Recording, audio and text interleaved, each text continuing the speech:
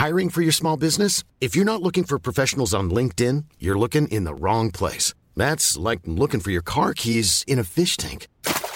LinkedIn helps you hire professionals you can't find anywhere else, even those who aren't actively searching for a new job but might be open to the perfect role. In a given month, over 70% of LinkedIn users don't even visit other leading job sites. So start looking in the right place. With LinkedIn, you can hire professionals like a professional. Post your free job on linkedin.com/people today. There's never been a faster or easier way to start your weight loss journey than with PlushCare. PlushCare accepts most insurance plans and gives you online access to board-certified physicians who can prescribe FDA-approved weight loss medications like Wegovy and Zepbound for those who qualify. Take charge of your health and speak with a board-certified physician about a weight loss plan that's right for you. Get started today at plushcare.com/weight loss. That's plushcare.com/weight loss. plushcare.com/weight loss. Hello and welcome to another Rugby Dungeon. Thank you for listening, thank you for subscribing, and if you don't already subscribe, please do so. If you do subscribe, why don't you go on iTunes and leave us a rather nice review? It is apparently of vital importance you do this, and I've got this on good authority that these things make a huge difference to our podcast ranking and all the rest of it, and us being able to get more great guests who know about their rugby. Talking of great guests that know about their rugby, today I am with Geraint Powell of the Viet-Gwent blog. Now, I've come across a lot of bloggers due to Egg Chasers being on Twitter and all the rest of it, and a lot of them are very good. Geraint is exceptional. After doing this interview, I can tell you right now, it is the most in-depth and he is the most knowledgeable person about rugby, particularly Welsh rugby, I think I've ever met. So, if you're into Welsh rugby, this is perfectly for you. If you're not into Welsh rugby, well, I suggest you listen because you might just learn something. Before we get into all of that good stuff, including how the regions are interacting with the WRU and what their future prospects are and how they've got it so horribly wrong, yet in one case particularly right, why don't we give a quick word to our sponsor, Field and Flour. Field and Flour are the providers of fine, grass-fed meat delivered direct to your door. Go on their website, look at their site, it's Field and Flour. Just choose a box which is suitable for you, the poultry box, the barbecue box, seasonal box. They've got all sorts there. Or you can make up your own box using a selection of 170 cuts of meat or fish. The point is, you go there and you use our code RUGBY20, you get a discount. They've supported us, you've supported them, and they are vital to everything that we do in the Rugby Dungeon. Furthermore, if you sign up this month, we'll put you into a draw and you can win some rather nice stash. That will be announced towards the end of the month. So, Field and Flour, our code RUGBY20, and then you can enjoy your delicious box of freshly delivered meat. Now, over to me and Geraint Powell from the Viet-Gwent blog. I hope you enjoy it. Now, in a bit of a departure from our normal guests, we have Geraint Powell here from, let me get this right, the Viet-Gwent blog. Is that correct? Yes, that's the name of the blog I use. As you may realise, it's what the old Max Boyce used to refer to in one of his songs as the old Pontypool front row and various others of Charlie Faulkner, Bobby Windsor and Graham Price. And everybody these days on Twitter seems to have a handle other than their name. Ah, I see. Okay. And so we can take from that you are a Pontypool fan. Can you just tell us a bit about the Viet-Gwent blog and the stuff you get up to? Well, obviously, I've been a lifelong Pontypool fan. In the 1980s, it was fantastic being a Pontypool fan, other than their usual sort of cup mishaps, where they were taking on the best teams in Britain and more often than not beating them. They failed really to keep ahead of the game when they were on top. The 1990s saw a decline with rule changes as more money came into the game. They were relegated the season before the game went open professional, which is probably the worst time ever for a major club to get relegated. And then since then, there's been some hard times, including the litigation with the WRU a few years ago over their relegation. But they're on the rise again now under Peter and Ben Jeffries, who've sorted things out there. But the ring fence back to the Premiership came a season too early in their development. But obviously the next couple of years, we're looking for some good Championship results. Yeah, that's interesting you say that, because I'm a follower of RGC, and I think it was the last day of the season that the decision was made that obviously RGC went up. And of the 5 teams, now, for those of you that listen to this podcast, it's usually an English audience, but the end of last season, the Welsh Championship, which is one below the Premiership, there were 4 teams going up. After that, the league would be ring-fenced for 3 years. If you were 5th, you would stay down and stay there for 3 years. Is that right? Correct. That's pretty much it. Well, it would be more than 3 years because the ring fence is for 3 years. It's the season after that you can go for relegation again. So effectively, if you weren't promoted in 2016, you couldn't be promoted under current plans until 2020. And there were 5 teams where the lowest was about 40 points clear of the team in 6th place. So unfortunately, it went down to the wire. But Pontypool were the team that got left behind. So their role now really is to do very much when a similar thing happened to Vale a few years ago, is to so dominate the championship that there's no real arguments in favour of maintaining the ring fence after this period. Yeah, Vale were dominant. Was it last season or the year before? I mean, I feel they dominated the championship, and last season I went to the Premiership final at Sardis Road, and they completely won the Premiership, which is the highest tier of the club game in Wales before you reach the regions. So let's put the regions to one side for a moment, because I've got some very strong views on the regions and the way they are going.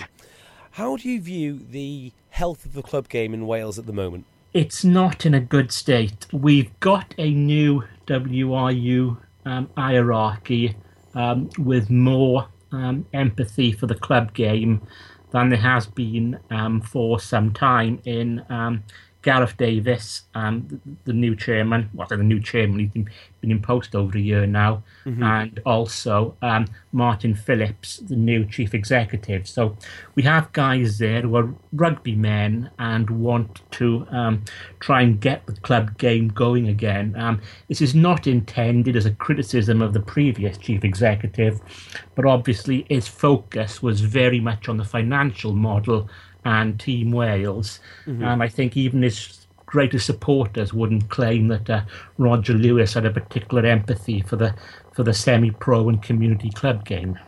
Yeah, so you don't agree with the Lewis model of building up the Welsh team and hopefully everything else will trickle down from there? It's a difficult model. Like all small countries, the money is in the international game. So you have to do that.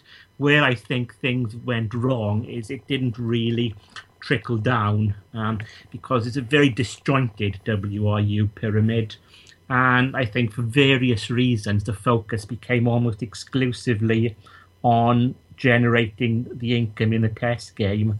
The WRU and kind of looked at the region and said, well, they're separate, so we can't really do much there, and neglected what was below. And then what I like about the Southern Hemisphere, New Zealand, South Africa model is I think the more involved in all levels of the game a union is, it's generally a better union rather than the light touch step back. We'll deal with test rugby and fund the club game, but we're not really interested or involved in the other side of the club game. I think what New Zealand, South Africa, Australia do well is kind of the integrated totality of their entire system. Okay, well, with that in mind, could you just give us an outline of how the Welsh game is organised then? Right, I believe this will be mainly for English listeners, yes? Yes, predominantly English listeners, but actually, I've grown up my whole life watching Wales, living in Wales. I support RGC, and if someone said, how is the Welsh game organised, I couldn't tell you. Right, well, the Welsh game is the global game is pretty much divided between 2 separate models. You have the South Africa, New Zealand, Australia model where it's all integrated, it's all run by the union, and then you have sort of the English-French model where the union runs the test team, it runs the community game, and in between the club game is very much professional.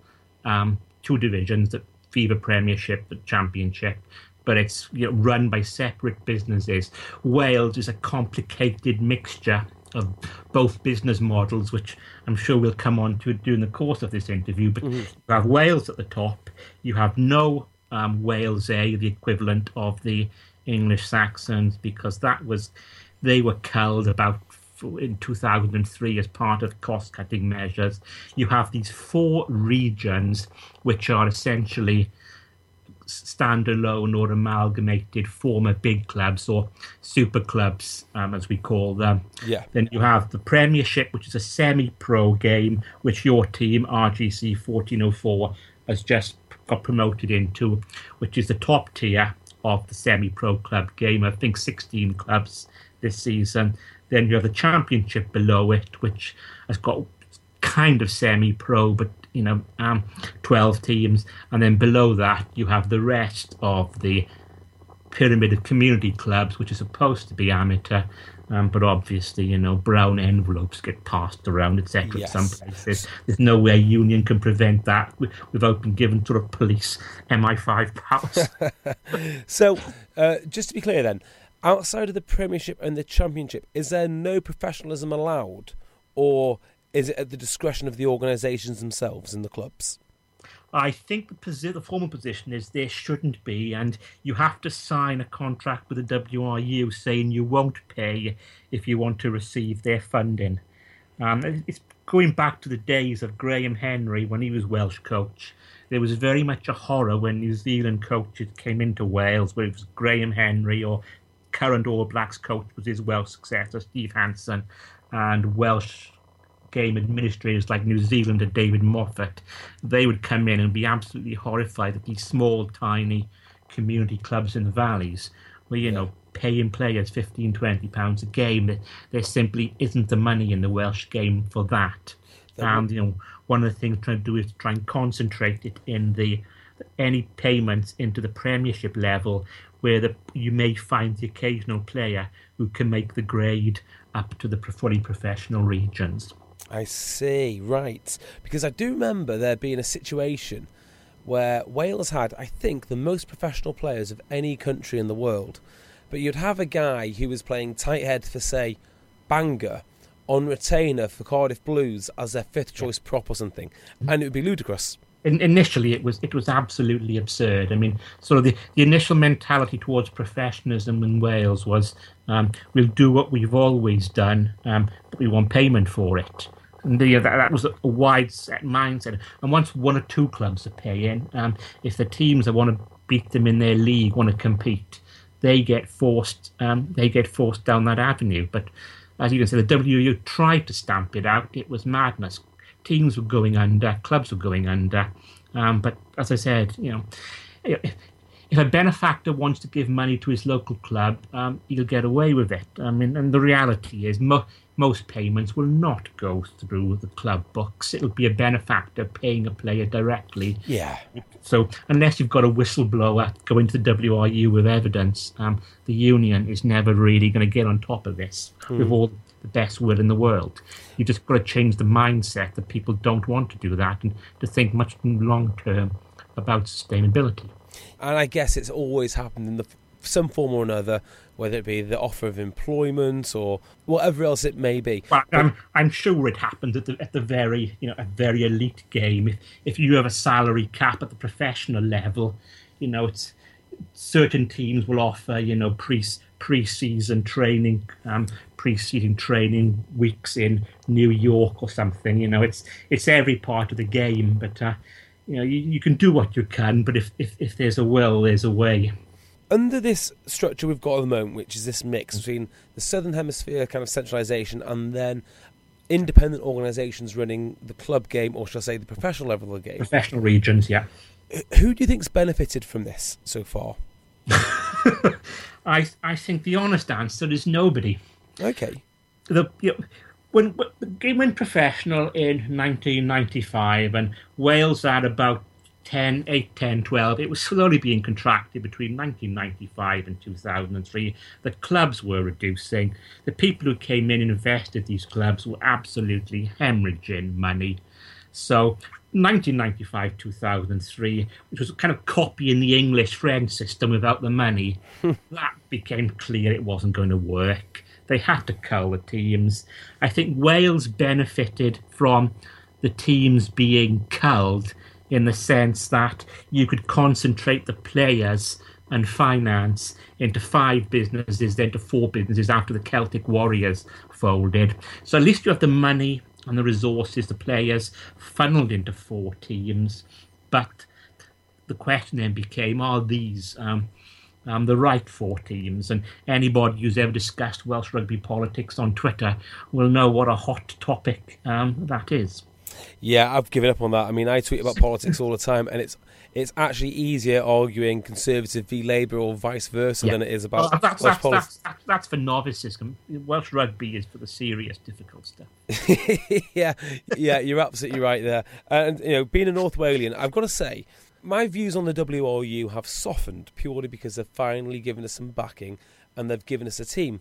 But prior to that, I don't think I had any time for the WRU. I've never had much time for the regions, although I have sporadically kind of supported them in stages. But ultimately, if you're North Walian, you probably look towards Sale before you look to the WRU and the regions, simply for the fact of the complete neglect that they've shown North Wales until relatively recently.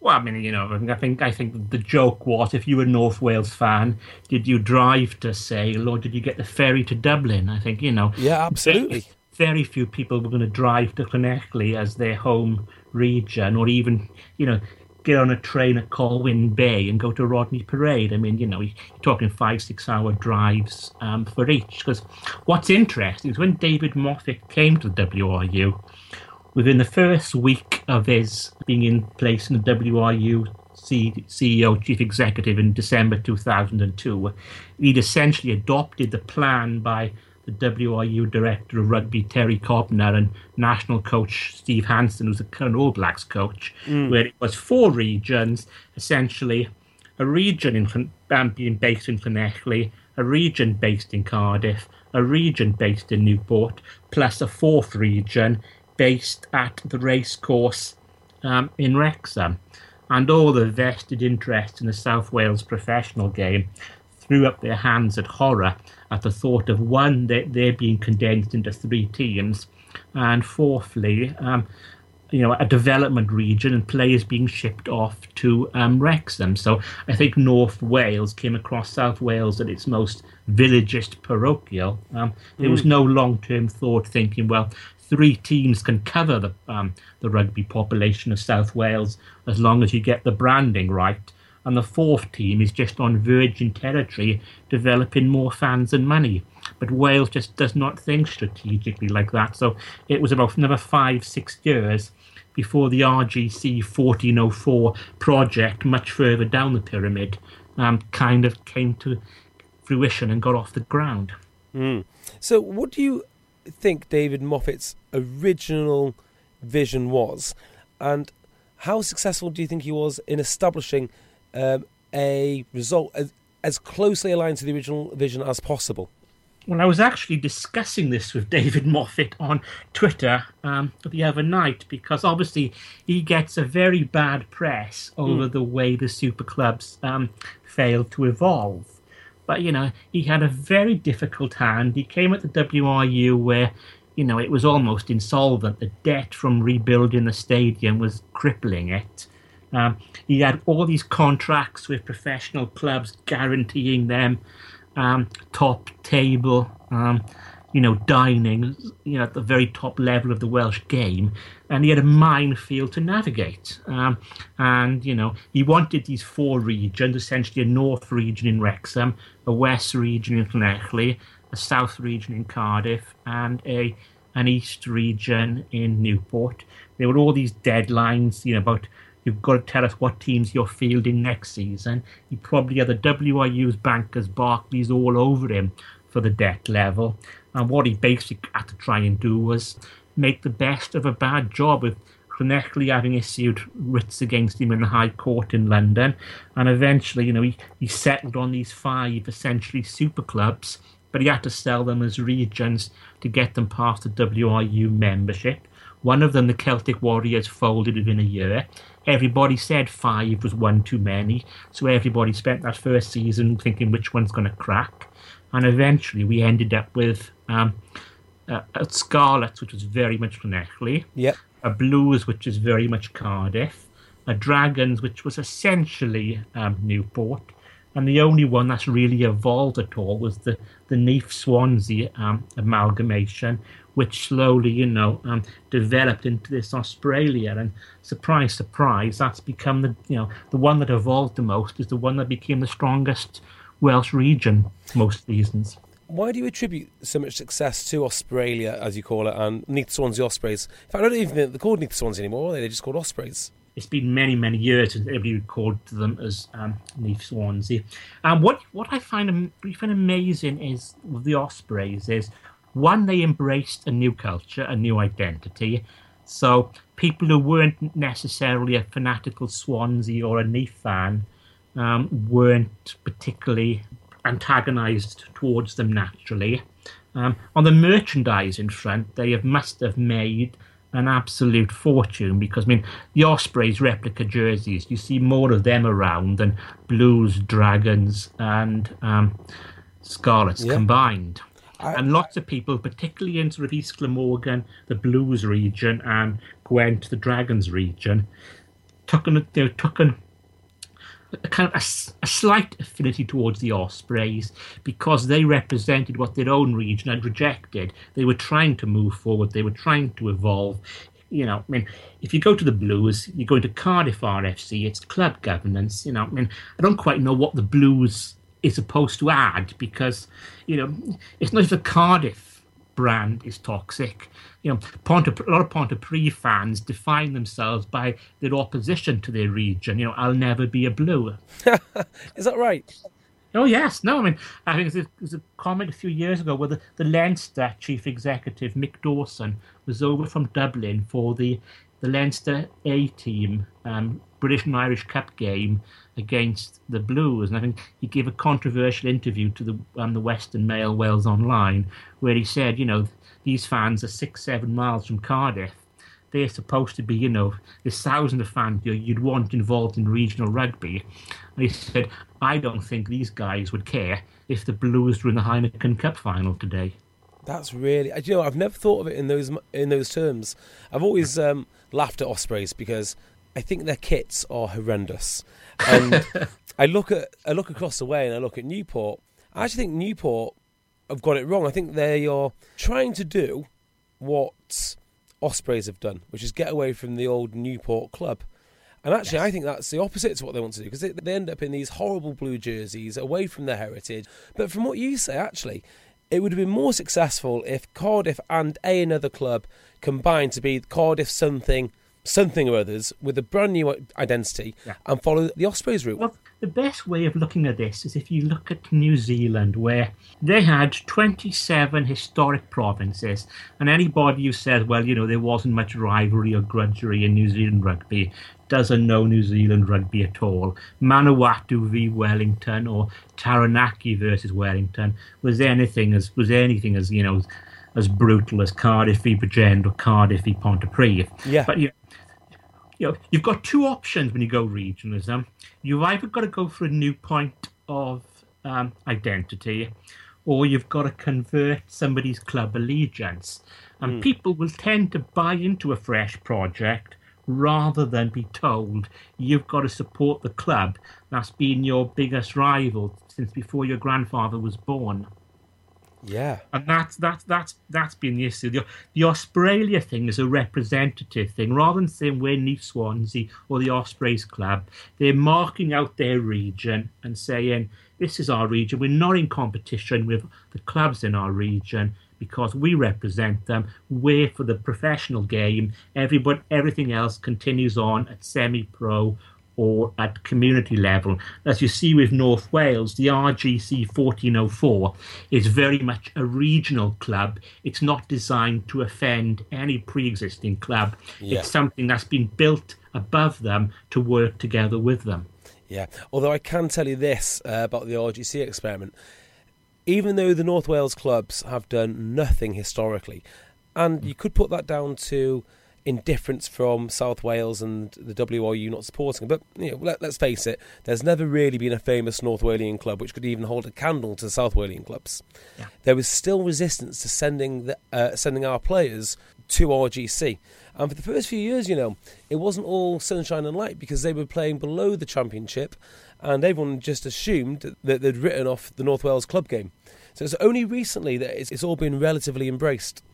Well, it was always a difficult project because you had this 2002 plan, put a professional region in Wrexham, grow North Wales from the top down. That got rejected by vested interests in South Wales. So the RGC 1404 project was something that had to be done very slowly from the bottom up, because if it was too blatant in South Wales, some of the professional clubs would say, well, hang on a moment, professional regions, hang on a moment, there's only enough money in Wales at most for 4 teams. Which of us is that project going to replace? And if you're from Llanelli or Newport, I can see the long-term concerns, because if you're running a business in Wales, if you get the branding right, 3 in the south and 1 in the north will be how you would run the professional game. Maybe North Wales is some sort of Connaught development project. So you started lower down the pyramid. I mean, obviously, I'm not as familiar with the RGC history as you will be, but my understanding is they initially went into Division 1 East. That's correct. With essentially a pile of South Wales pit villages. Yeah. So obviously, that was not ideal, because those sort of teams in South Wales would see this, you know, very much project team seem to be giving preference and passing through. Because the people in South Wales don't appreciate it. It's not immediately in their faces just how much travelling time these North Wales rugby players are doing, because as anybody can tell you, a drive from North to South Wales is not great, because almost every road in Wales runs east-west. Yes, that's absolutely right. So, and these players sometimes, you know, it's not just getting from Colwyn Bay to, you know, Penachton or Bedlinog or Ystrad-Ronford or whatever the teams were. But all these players have got to spend some time on a Monday morning, even getting as far as Colwyn Bay before they jump on their coach. Yeah, well, and also the other factor in this is if you wanted to build a lot of envy, you would probably invite some of these South Walian pit town teams up to Arias Park, where there's a running track, there's the Welsh weightlifting section, there's all this stuff. I mean, it's ridiculous that they started off so low, quite frankly. Well, as he said, it was a backdoor project. It should have been done front door 2002. You know, 2 million people in South Wales. That gives you 3 teams. 1 million people in mid North Wales. Probably 600,000 within the reasonable catchment area. Develop as a pro team from the outset. Something like what the Irish Union did with Connaught. Yeah. Slowly build from that position. But obviously, because of the politics, it was started much lower down the tier. And of course, everybody's then complaining of envy and preference. So it's, you know, in a sense, it antagonises both sides. You've got North Walians saying, well, actually, we've been neglected for over a century. It's about time we had some money spent on us. And South Wales, you know, pit villages have, you know, lost their main source of employment, you know, seeing this lovely coach drive in from North Wales. So it's the worst of all worlds. Exactly right. It got to where we were at the Premiership level, where, you know, RGC as a club, as a regional club should be, because obviously if RGC 1404 had come 5th, you know, my advice to Martin Phillips and Gareth Davis would have been, well, my advice generally was promote all 5. There's such a gap. But definitely then promote the 5 and just have one Premiership team every Saturday having a bye like in Super Rugby, and get those players down the Vale when that's not being used by the Welsh team or the regions, and, you know, plugging into WRU expertise there. But Wales is caught between this club sort of meritocracy and this New Zealand, South Africa, Australia strategic thinking. And, you know, everything is what some people call, you know, well, I think one famous tweeter calls a hybrid farce, the entire system. Yeah. Well, I suppose you can say this about the legacy of David Moffat, is the Welsh national team might not have had the best summer tour. They might not have had the best Six Nations, although they did okay. But since he's been around, they have won 3 Grand Slams. They've gone from a historic embarrassment to a team which I'm quite proud to call my own. And growing up, all those years until that first Grand Slam, being a Wales fan was no fun whatsoever. Oh, most certainly not. I think, sort of, the early 1990s in particular were absolutely horrendous. I remember the gallows humours of, well, thank God it was only Western Samoa. We didn't play all of Samoa in the world. Exactly. That was the humour. So, Wales, the WRU did not take control in 1995 like the Southern Hemisphere unions did, contract players, set up a few provinces or regions or districts, whatever you want to call them. Benefactors came in.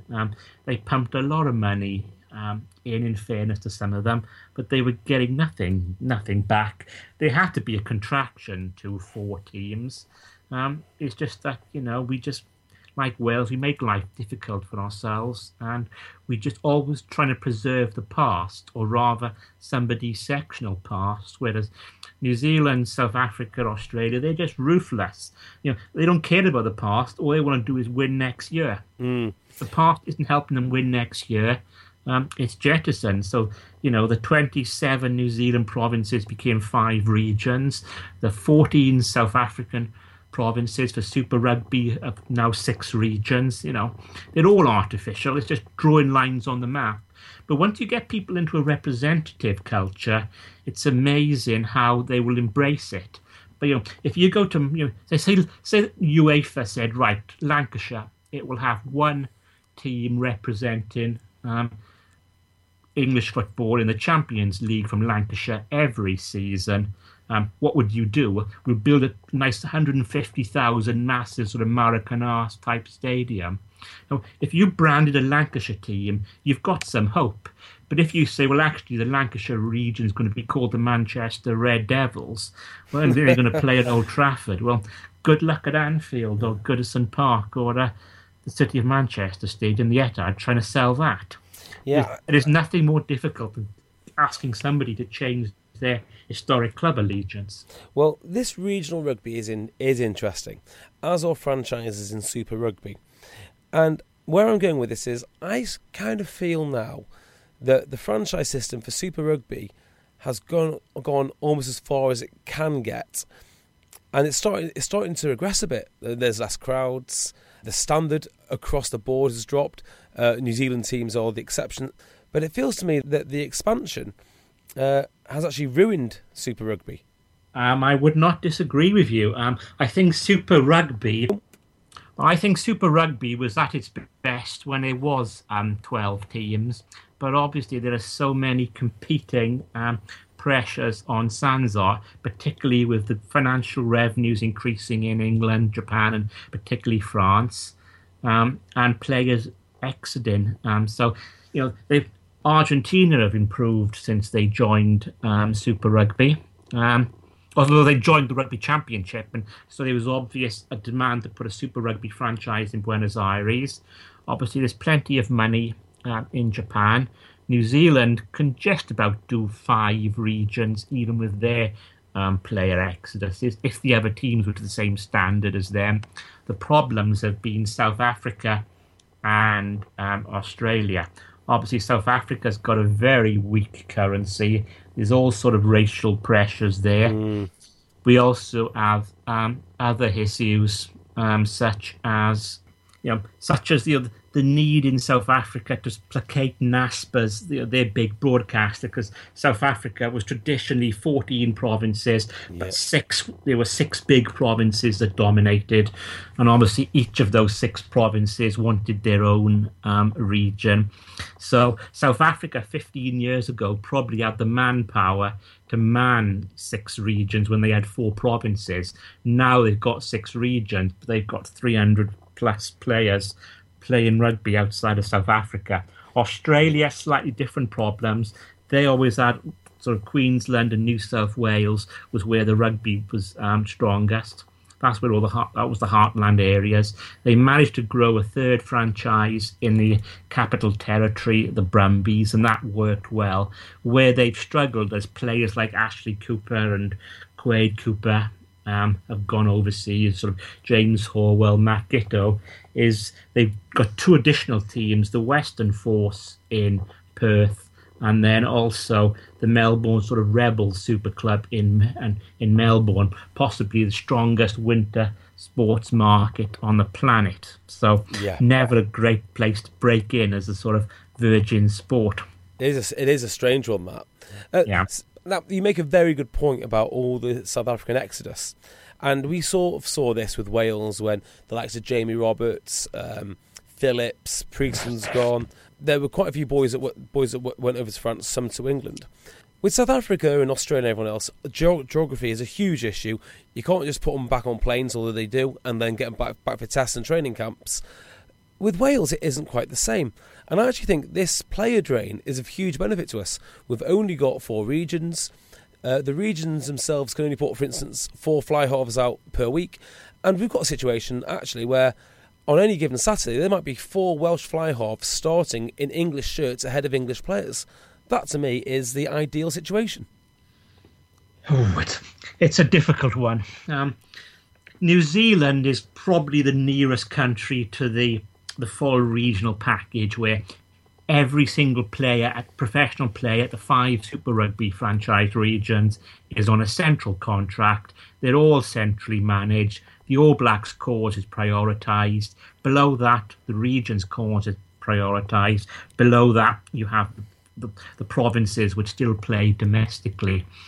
In Wales, it's much more difficult because you've got these 4 independent businesses. That opens up competition law, restraint of trade risks if the Welsh Rugby Union tries to block players. It's unlikely a player itself would sue the union because even if he won, he's probably kissing his career goodbye anyway for doing it. But there are risks with an overseas club or a player agent complaining that their business is being harmed by this rule. England have done it, but it's much easier for England because they've got such a huge player pool.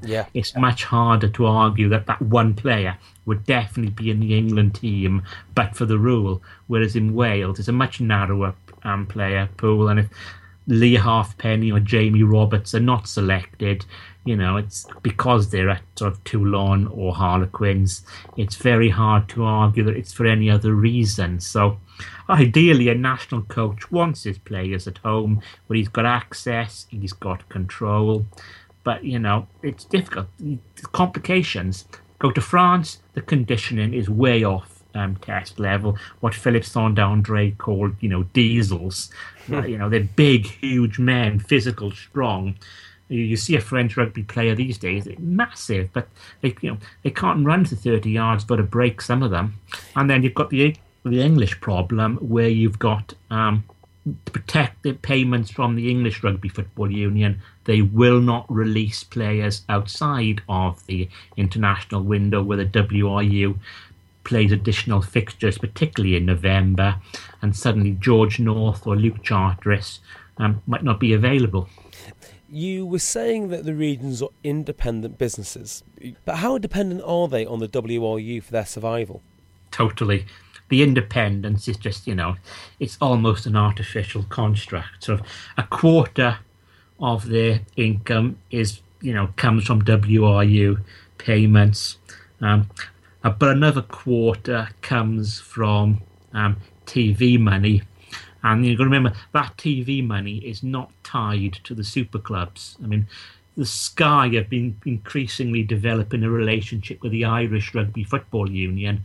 So, their driving force really is sort of, those November tests and June tests in Ireland. They televise that. So Sky are looking at the Irish Union. The Welsh broadcaster BBC pays well by terrestrial standards, but their relationship is with the BBC, and obviously the Welsh regions are dependent for both these streams on the WRU. So how independent is any supplier who's completely dependent upon one monopoly buyer for half his income? Yeah, it's a really tricky one, that. And I'd just like to challenge the assumption that you made before, that you believe the New Zealand model is the best model. Sorry, did you mean it's for best model for regional rugby or rugby in general? It's the best model for a small country. I don't England think and France, they're big countries. There's plenty of big TV markets, commercial sponsors.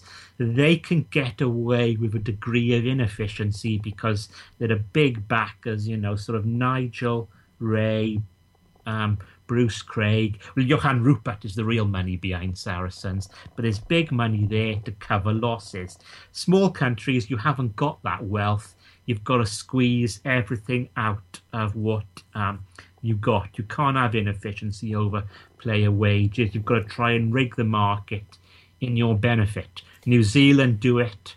Ireland certainly do it. Scotland have tried to do it but haven't done it very well because they lost 2 of their 4 teams early on in the professional era. Yeah.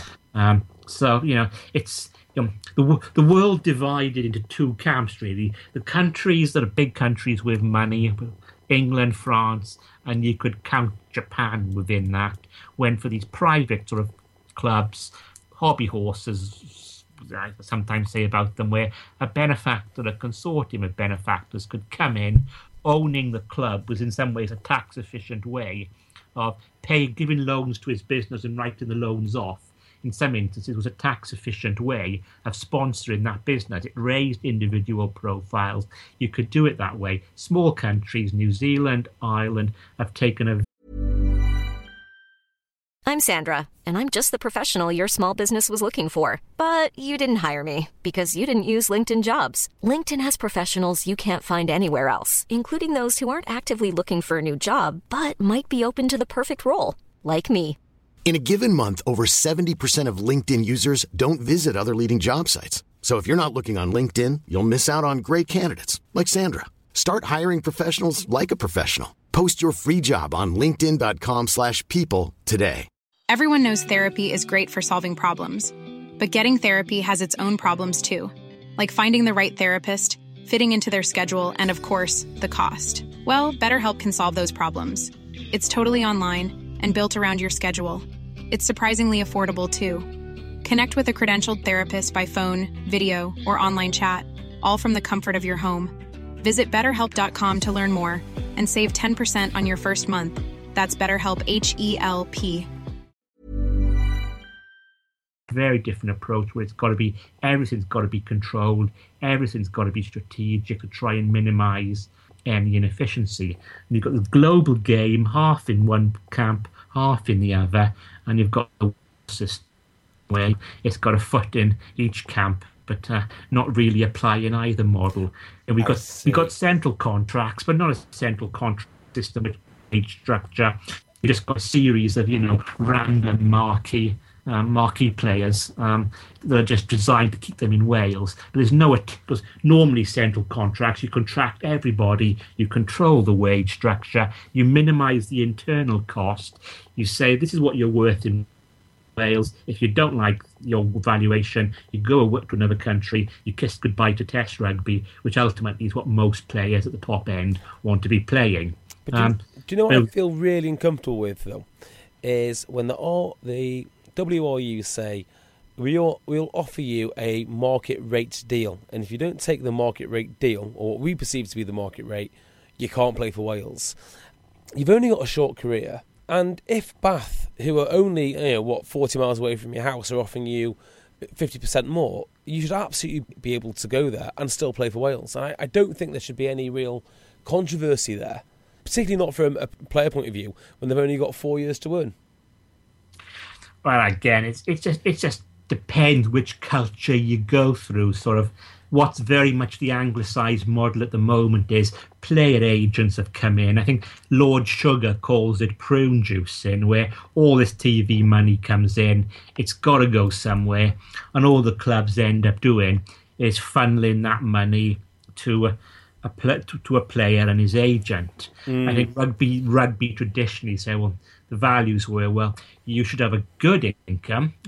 It should be well insured, so that if you're curtailed by injury, you'll get the money you would have had for the next 5-10 years, whatever, anyway, under the insurance policy. But rugby should be, if you're at the top end of it, you should have a good income. But it's not the equivalent of winning the lottery and living in luxury for the rest of your life. So the sport, like many embryonic professional sports, is caught between the two philosophies. When I hear reports that sort of a Premiership footballer is on £250,000 a week. Well, I just don't think somebody should be on 10 times the annual salary of a nurse in a week for kicking a ball around. I don't know. I mean, if you've got a rare skill, you've got a rare skill and you need to be compensated for it.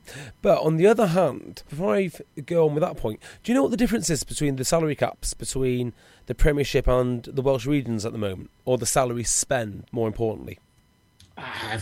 It's changing rapidly. I don't keep an annual figure anymore because the RFU one is certainly, so the Premiership PRL one is certainly going up. The gap is there, but of course, I think I'm always suspicious about salary caps. We know the Welsh regions, one of the regions, the Dragons, don't tend to even spend up to their permitted salary cap. I think there's been some sort of harsh words spoken there, but that's just the nature of the funding. But salary caps themselves are very difficult to police. We saw what happened last year, where the allegations against clubs shouldn't be named. I think Saracens was one, Bath was another. And what happens pretty much is when the tax revenue go calling on someone, a rich individual sends an army of lawyers to grind them into submission, and confidential settlements take place. So I'm always suspicious about the enforcement of salary caps. I think it's almost hopeless unless you go all the way and call them full remuneration caps, because as we discussed earlier, you can always get round a salary cap. Sort of wives get jobs where they turn up 3 days a year and get paid a salary. Yeah, I mean, there's always these ways around salary caps. So you need people to buy into the culture, and when you've got independent businesses, unregulated, where the union doesn't automatically get to see all their internal documents, it's much more difficult to enforce anyway. Yeah. It's different in countries where you've got regions like in New Zealand where they're half franchised out to provinces to run and half franchised out to private individuals, because the New Zealand union ultimately controls everything. All the documents have got to come in past them so they can observe what's really going on. Saracens or Bath or any other clubs involved, they're independent businesses, and it takes us back. The unions don't have police or MI5 powers, and neither do the self-regulation governing body, in this case Premier Rugby. So it's just a very grey area when you have independent businesses that don't have to account for every step to the governing body. Yeah, see, I tend to disagree with that view, which I think the salary cap in the English game is phenomenally successful. Nowhere near as strictly as enforced as it should be. If you're going to have a salary cap, you need to have I'm not particularly having a go at the salary cap. I think it was designed to keep the league competitive. In that sense, it's done that. But obviously, the problem with the English game is that commercial revenues haven't been increasing at the same rate as in France. And when that happens, the teams at the very top get very nervous, and they suddenly are thinking, well, Toulon have bought these 3 new ex-Springboks. We want to match them. So the problem with salary caps is they work best if they're done at a hemisphere level rather than as a national level. Because if you want a salary cap across the Six Nations and a salary cap across Sanzar, you're at least doing a level playing field for the competition platforms, subject to various enforcement issues we've discussed. Yeah, I mean, I think it's very difficult for Wales to have a smaller salary cap than England, which has a smaller salary cap in France, because if you spend your money wisely, those with the higher salary caps should, by definition, have a stronger squad than those with a lower salary cap. It's not an easy one to work out. You would say that. Logic would dictate that. But there are a few things which have been proved factually the opposite. So, for instance, what the salary cap has done in England is made sure that the clubs have got to spend their money, because they've got money above the salary cap, on other things, coaching in Saracens, infrastructure, community outreach stuff, stadiums, all the rest of it. Now you look at France, who are spending more money, but they're getting a lot less for that money. I think the English game is tremendously efficient, and it's also very, very, very good at building the overall league. I don't think there's a more competitive domestic league in the world than the Premiership next year. It's going to be savage. Where the Premiership is good is in the sense that you've got a salary cap. It keeps it generally level. I mean, I don't think all of the teams are spending anywhere near to the salary cap. I mean, certainly Saracens, Bath, Northampton, Leicester, those sort of teams are, possibly Quins. So, I don't think you get to... But I'm not sure I see one of the periphery teams like Worcester winning the league next year. I can't quite see a team doing a Leicester City did in football. No, I can't see that. Where I think it's good is that if you set a salary cap in a private sports club business, you go into the player agent saying, this is the total pot available. So within that total pot, we value your player at this level. That's what I think it helps the most in England to boost the English club game. Yeah. I think the biggest problem they've got is relegation, because relegation basically encourages all the behaviours that you don't want from clubs that are fighting for their survival. If you got rid of relegation, I think there'd be much more buy-in to the salary cap.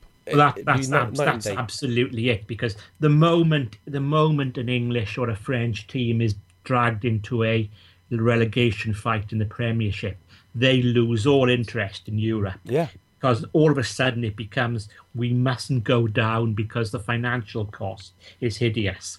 So I think what ultimately the Premiership clubs would have liked, I think there's about 14 clubs that kind of own the P shares in the Premiership rugby. I think ideally they would have wanted a 14 team Premiership with all those teams ring fenced. And of course that's much of the issue in Wales, because wherever you have clubs come with meritocracy, promotion, relegation, because 14 clubs by definition don't represent everybody. Whereas New Zealand can say, there's these 5 regions, they represent everybody, they're new teams, you don't have to worry about prioritising one province over another. Let's say, and in Wales, if you had a North region, a South region, a West region, an East region, all the club fans would buy into that, and you wouldn't have the problem over relegation promotion. But when the Welsh system has a feel of, well, the Blues are just Cardiff, the Dragons are just Newport, it brings out all the old sort of antagonisms in some of their old rival clubs, saying, well, these clubs have been pampered and favoured for years, they get all the WRU money, and it causes conflict where really, if you start from a blank sheet of paper and represent everybody on top of the existing system, you tend to have much more of a buy-in. Yeah, just let me ask you this then. We've been quite negative on the Welsh regions so far. Where do you see him in 5 years' time? And are there any glimmers of hope? It's a difficult one. I mean, looking at it at the sort of very simplistic, what I would call the micro level, what the economists would call it, I think the Ospreys are generally in a good place. Their problem is not so much what's happened in rugby, it's that they've happened to have the misfortune of being alongside, the towns, the cities, football clubs, golden era. Swansea City all of a sudden going from, rather than being in Division 3 at the Vetch, they've got Manchester United, Chelsea, Arsenal in town all the time. I think that in some ways has disguised how far ahead the Ospreys have pulled to the others. The Dragons, well, the for sale sign is up at Rodden Parade. I think they've got a chief executive who realises they need to go regional. So if they can get, a new investor, or preferably sort of a consortium of investors where there's some and an out and out, I own 100%. This is my bat and ball business sort of thing. Yeah. I think they go in the right direction. The Blues, I don't know how they're going to mend relations with these Glamorgan valleys. It's so toxic. I think the plan there must obviously be to take a long lease on Cardiff Arms Park, completely redevelop the ground, have hotels and stuff there, and try and repair their balance sheet that way. And on the micro level, the fourth one, the Scarlets, well, obviously, trying to put two professional teams in that sort of increasingly Port Talbot, Neath, Llanelli conurbation around Swansea, which is one commercial centre, was always a bad idea. There's a lot of money's gone into the Scarlets, both state aid and, in fairness, from private investors. I think they really do try and spend on the team to get a momentum going. The issue there is ultimately, whether they can generate. If you're spending heavily for success and it doesn't come, got a strong balance sheet or new money coming in, you're in trouble. On the macro level, what's happening in Europe, the problem for the Welsh regions is the growth of TV money in France, where the Qataris buying beIN has sent TV, it's suddenly created a duopoly situation of bidding. I always joke that, sort of, it reminds me of the old lawyer's joke where one lawyer moved to a small town and he had nothing to do. A second one moved in and they were both busy. Yeah, well, fighting in England, BT have very much put the English clubs at the stable of defending their broadband market against Sky, and the P12 is kind of out on the periphery. And what happens at the 2018 TV renewal there is probably going to be the defining moment, because if TV revenues stay at 10-12 million in Wales and they're 40 million a year in England and approaching 100 million euros a year in France, well, there are market forces operating, and Wales is open because it's not running a full central contract system where, the culture is you stay in Wales to play for Wales. So 2018, summarises the pivotal year for Wales. So what is the answer then? Is it to kind of develop the Celtic League into something worthwhile watching? Because it's not something which I watch. It's not something I particularly enjoy until the playoffs. Or is it just to rip it up and start again?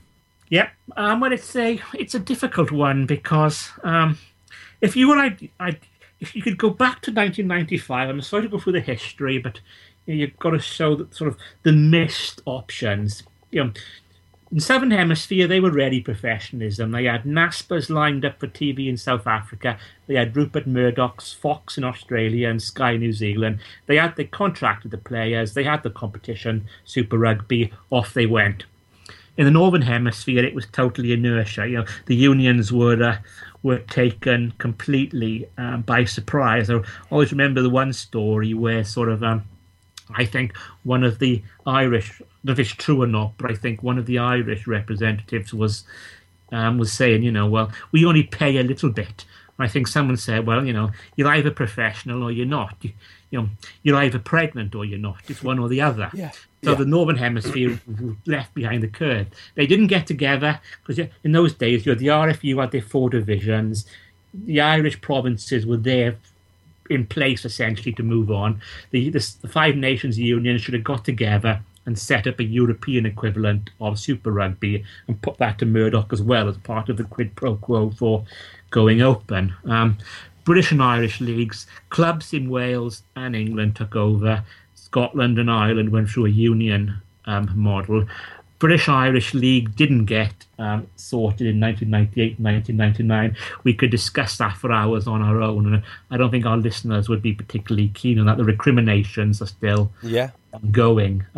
So the English have got their own league, which suits them. It works for them, and whether they'll change their mind if the excess and funding in France goes up and up and up, who knows? But for the moment, the English are clearly not interested in the British-Irish League. So the Pro 12 becomes the only show in town. I don't think the Italians add much per se by their involvement in it. No, they've got to go. But obviously there are political issues there in relation to keeping them within the Six Nations fold. So you've got that issue. Now there's talk of going to Spain. There's talk of going to North America. With these things, the devil is always in the detail. mean, not many American broadcasters are particularly interested in rugby. The one that has showed some interest, NBC, I think they've been signed up by the English clubs to show highlights of the Premier. That's right, they have. Rugby. So they're not going to be particularly interested in the Pro 12. So you've got to go to America midwinter, where, you know, you've been at Boston or New York in December or January. You need a covered roof essentially to guarantee a fixture takes place. So there's all these, you know, in theory, fine. But again, it's the devil in the detail. If you can get a big American broadcaster interested, that's good.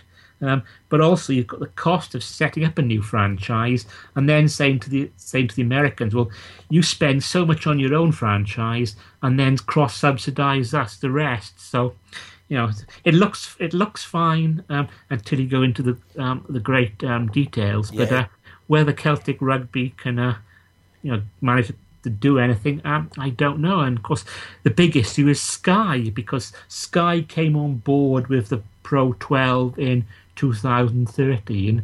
I think around that time they were developing their relationship with the IRFU, the Irish Union, over the Heineken Cup. So they were keen to keep that close. They were developing their relationship with showing Irish test matches outside the Six Nations. So Sky came on board, and of course within a year you had the entire European sort of civil war taking off.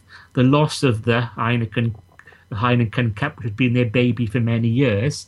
You had the Welsh clubs, the Welsh regions threatening an Anglo-Welsh with the English. So, you know, I think one of the big questions of the Pro 12 is, you know, what does Sky think about it in terms of what's happened? Will they invest in it? Will they say, well, we'll continue as we are, but we're not putting any more money in, which would be disaster in itself?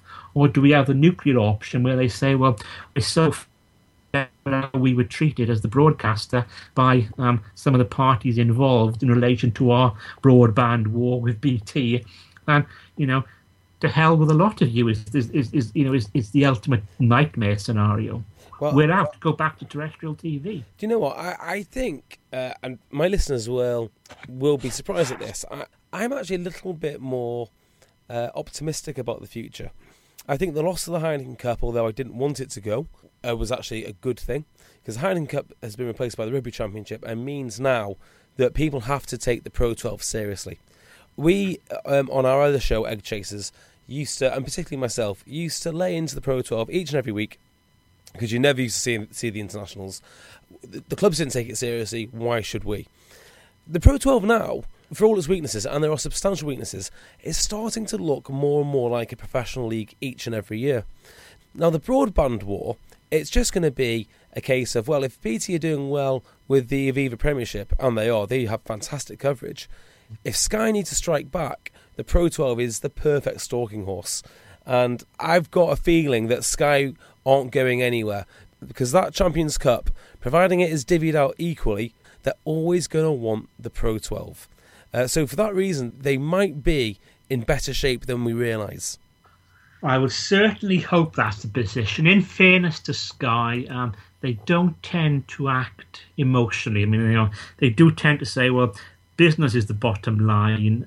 Where are we? You know, at the moment, you've got this, you know, double-sided coverage of the European Champions Cup, where, you know, commercially it hasn't really taken off. I mean, the only real big rise in income from the previous Heineken Cup is that you had these two British TV companies battling against each other. You know, Canal Plus in France didn't bother really with the new Champions Cup. They just concentrated on the top 14. So, you know, beIN got the Champions Cup below the reserve price for the tender. Again, lead sponsorships, they haven't really come in. You started off with Heineken paying a fraction of what they used to pay to be the title holders of the Heineken Cup. I think Turkish Airlines are on board as well. The real question, as you allude to, is how does Sky see the Pro 12 in relation to the bigger picture? And what I mean by the bigger picture is, their relationship with the IRFU, their relationship in relation to the Champions Cup and the Challenge Cup. So their relationship with the general TV coverage around their Southern Hemisphere dominance.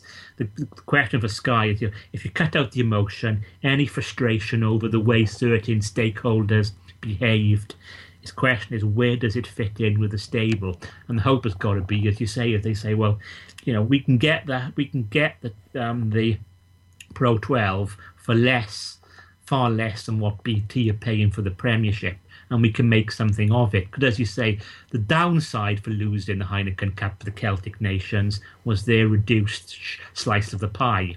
The upside, as you again alluded to, is by having less places in the top echelon, the top table of the Champions Cup, all of a sudden the Champions Cup has made the Pro 12 very important, because, as you know, of the Welsh regions, only one, the Scarlets, has qualified. And if it's up to me, the Scarlets wouldn't have qualified. In my mind, the best teams in the league should go, and it shouldn't be based on what nationality that you happen to be.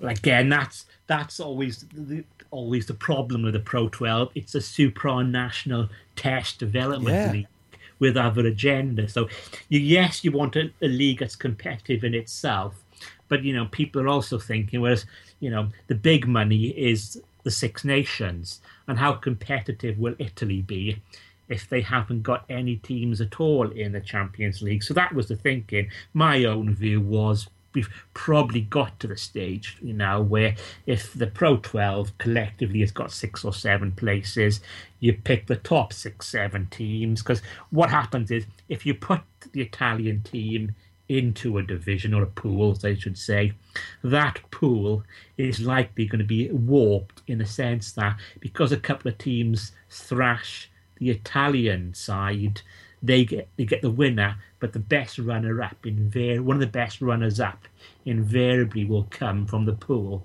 that has an Italian team on presently are just whipping boys.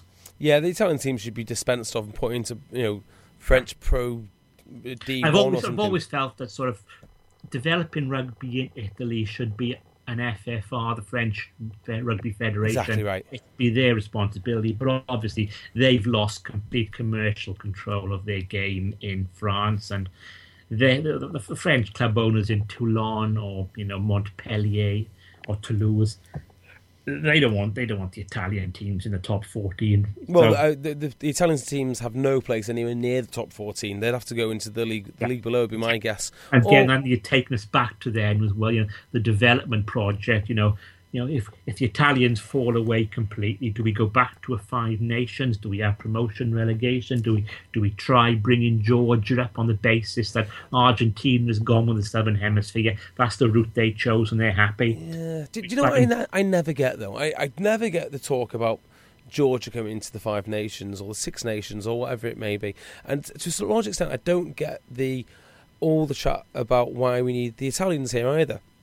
The 6 nations or the 5 nations works because of historic rivalries. Now, if you just throw a new team in there without any historic rivalries, you basically just dampen the product. I think Italy would be far better off having competitive matches every year against Georgia, against Romania, maybe a Russian team, maybe somebody else, and make it get their own. That's the only way that they'll ever prosper. Even now, I don't really bother with Wales, Italy. It feels like it's a weekend off. A bye week. I have considerable sympathy. I think the Italians are clearly the wrong fit for the Pro 12. As regards the 6 nations, I don't think they add much value, but clearly there's politics there at a high union level, and we are where we are, and I don't see the Italians wanting to walk away from it without a fight, because obviously they're now dining at the top table. Yeah, I mean, I just kind of think you need to develop your own rivalries. I think it's Romania-Georgia this year had 50,000 people watching in Tbilisi. Now, you take the Georgians away from that and put them into the 6 Nations because they had a good World Cup. I understand that you think you're doing the right thing, but actually all you're doing is depriving Romanian fans from their biggest game of the year. Yeah, again, I mean, and obviously with Georgia, it all looks fine on paper, but there's serious, political risk there because I think last time I looked at Georgia, there was two enclaves there where the Russian army were involved, and there've been declarations of independence. So Exactly. You've got to think these things through carefully. Yeah. Going forward, then, if you were to give me a overall prediction on the Welsh regions and the Heineken Cup, what would it be? On the Heineken Cup. Sorry, the European Champions Cup. Sorry. Champions Cup, yeah. Yeah. Oh, so yeah, I mean, we've got three of them in the plate competition. So the Challenge Cup, it may well be that the Ospreys and the Blues in particular could mount something there. I think the Dragons have had two good seasons there already, so I don't think they'll be up for it this season. But I think the Ospreys may well target that depending on their commitments elsewhere. The Champions Cup this season, well, I think the Scarlets have drawn Sale, Toulon, and Saracens. So Good luck. Clearly, not many people are going to be betting on them getting out of the pool. Hopefully, they'll at least beat Sale at home. They won't beat Sale. They're not beating Sale. So I just can't say it.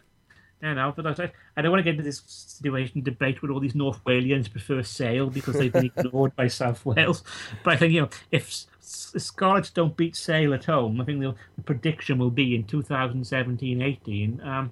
2016-17, when the Welsh region will fail to win any match in the top tier because three are in the bottom tier, and the Scarlets have drawn an absolutely hideous pool. Yeah, it's going to be very tough for Scarlets next year. Yeah. I mean, they've got the backs. Don't get the back division. They'd have Gareth Davis, Patchell, Jonathan Davis. They've got a couple of good Kiwis coming in. I think McNichol's coming from the Crusaders. Yeah, good player. Well, they've got Scott Williams at centre, so they've got the backs. But in the Europe, the Welsh teams usually get found out at forwards. That's what, other than the Ospreys, who at one point could get out of the pool if not further, the Welsh teams have frequently struggled in the last 5-6 years in the forward battle. And I think last year the Scarlets coach, was an excellent Kiwi guy, Wayne Pivac. I think he just basically gave up on Europe and just concentrated all his efforts on the Pro 12 and getting into Europe again. I'd say the Scarlets are the best of the Welsh regions as it stands, particularly the way that they play the game. What do you make of Rhys Pratchell? Because I've never really watched him play for any extended period of time. Is he going to be the difference maker that everyone thinks? I think he certainly has the potential. I mean, I don't know many Blues fans who are particularly pleased to see him go. I think that there's a good chance there that he might get them clicking. I think I'd watch the Ospreys this season and getting good vibes from that their pre-season is going well and things are connecting. When the Ospreys get on a run, they can be very effective. So I wouldn't write them off. Mm-hmm. The current Blues coach has managed to change the culture there and get more life out of them. So even despite the departure of Patchell, I think if the Blues can avoid injuries and get going, if they can get, teams will not be too keen, used to playing on grass, coming into that artificial pitch at the Arms Park. So again, sort of either of those three teams could get ahead of steam and get going. I mean, I wouldn't say all three, but one or two may click and connect. I think the Dragons are in for a hard season this year simply because there's no money to spend on the squad. Yeah, it's a real shame that. It almost feels like if you're not going to do it properly, just don't do it. I mean, they need to reform the whole club, where they play, how it looks, the amount of money they spend. I don't think the Dragons have got a single part of that franchise right, or that region right. Oh, I think there's people in the right place now thinking, right, we have to forget this super club thing. We have to go full on Gwent, just get it all sorted. But at the moment, they're in limbo because they're for sale, but no consortium has come in. Mm-hmm. So that means they're, in limbo land. We know the chief executive wants to go regional. But, a new guy could come in with a clean sweep and say, this is my bat and ball now, or I want to appoint my own chief executive because I just bought you and I want to clear out of the old regime. So, they're in limbo. For some of the Newport fans are suspicious that he wants to go regional. Most regional fans are still wary because they think, well, if I engage with them, a new guy comes in and says, right, I want the Newport Black and Amber Super Club. Again, so people invested capital then and have to backtrack. Yeah. Now, last thing before we wrap this up, why do you suspect that we haven't produced any good Welsh coaches over the last, maybe 5-10 years? Where are all the Welsh coaches? I think there's plenty of Welsh coaches around some of the Tier 2 nations. I think what the problem is in Wales is, again, it goes back to this Super Club thing, is because we don't start with afresh with new identities. Sort of coaches get associated with sort of ancient clubs, and you get the mentality, well, we're Cardiff, we don't want a Newport coach, and vice versa, or we're the Ospreys, we don't want a Scarlets coach, and coaches just end up going. I mean, I think Dar Young has done a decent job at Wasps, I think, but obviously fair. He's done a checkbook there, and I think what the WRU tends to prefer is just to bring in a Kiwi from a superior structure system and just say, well, you're used to doing things better than this. Do what you can. They paid an awful lot of money for Graham Henry. He brought in Steve Hansen as his successor with Wales, just as he did as his successor with the All Blacks. Warren Gatland was the next one to come in. He had more experience of Northern Hemisphere rugby because his coaching career, Ireland, Wasps, he essentially is, as a coach, he's the product of the Northern Hemisphere. But ultimately, he's a product of, the Waikato. So, again, he thinks in New Zealand Kiwi terms, no messing around. And the reality is, Gatland is the coach until 2019. And I will be surprised if the next Welsh coach doesn't come from a New Zealand franchise, because they've got no baggage. Yep. They come in with a clean sheet. They're used to success. They don't see some of the politics. Some of the politics they will see, but they can turn a blind eye without people being suspicious. Yeah. So they comes with baggage. The moment you pick a Mike Ruddock or the Lynn Howells or a Nigel Davis or a Dar Young or a Rob Howley even, they bring all their Welsh parochial baggage with them, and people are out to get them from the outset. Now, we see a lot of Welsh fans don't like Warren Gatland because they see him as part of the triumvirate of sort of David Pickering, Roger Lewis, Warren Gatland. Rightly or wrongly, personally, I think it's silly, but that's where we are. But the moment a Welsh coach comes in, you have an awful lot of baggage on top of that. So in our place like Ireland, Scotland, Wales, it's just easier to get out the checkbook and bring a guy in from New Zealand. Yeah, I think it's a real shame. And I think the one thing everyone overlooks when they look at the All Blacks, they all give it a lot of credit to Steve Hansen. I've been critical about Steve Hansen, which sounds perverse given his record. But all those players that he brings in have been developed by exceptional teams of coaches in the regions, exceptional New Zealand coaching teams within the region. Absolutely. I mean, we don't have that in Wales. They just don't exist. Yeah, but you look at New Zealand. You go down to the Highlanders. Well, Jamie Joseph and Tony Brown have done a great job there. The Crusaders, well, they've been dominating Super Rugby for 15, 20 years. There's no greater rugby system in terms of brain power than the Crusaders Canterbury. They've had Wayne Smith, Robbie Deans, Todd Blackadder. To get some of the North Island franchises, you've had Dave Rennie at the Chiefs. These are top minds, but the point I make is it's an integrated system. The coaches are brought up at every level as part of one integrated whole, whereas in Wales, although the WRU through participation agreements has gradually extended its reach into the regions, it's still all a bit disjointed. There's not a coaching pathway or a fan pathway. All that works in Wales is a play development pathway. I completely agree. And I reckon the next coach of Wales is going to be Joseph, or it's going to be the fella from Waikato whose name we just said. I can't remember his name now. Dave Rennie. I think Jamie Joseph's gone to Japan, but he's there till 2019. Has he really? Has he left the Highlanders? Yep, he's gone he leaves the Highlanders now, and he's taken the Japan job to replace Eddie Jones. So he's there till 2019. When does Warren Gatland's contract run out? 2019. So my suspicion is they will bring them in. Yes, they've renewed the contracts of Howley and the various other guys, but that's up till 2019. They probably had to do that, thinking that Gatland, on a balance of probabilities, is going to get the Lions job, especially with Eddie Jones disinterested. So they weren't going to change the Welsh assistant coaches the year Gatland goes on sabbatical. So he's got his team in place until 2019.